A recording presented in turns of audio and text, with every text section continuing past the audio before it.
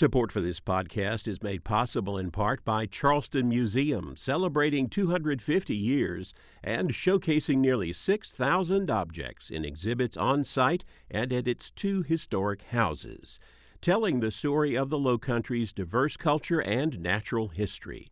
charlestonmuseum.org. And the Florence County Museum, presenting Legend, Francis Marion and the PD.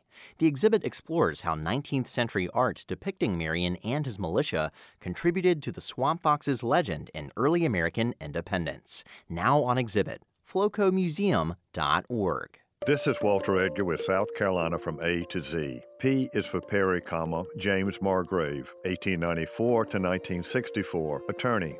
Miss Jim Perry was the first woman admitted to the South Carolina bar and a distinguished lawyer and civic leader for 40 years.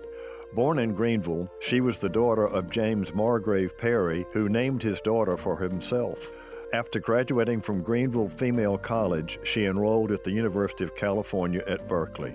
In 1917, she obtained her Juris Doctor degree and was admitted to the California bar.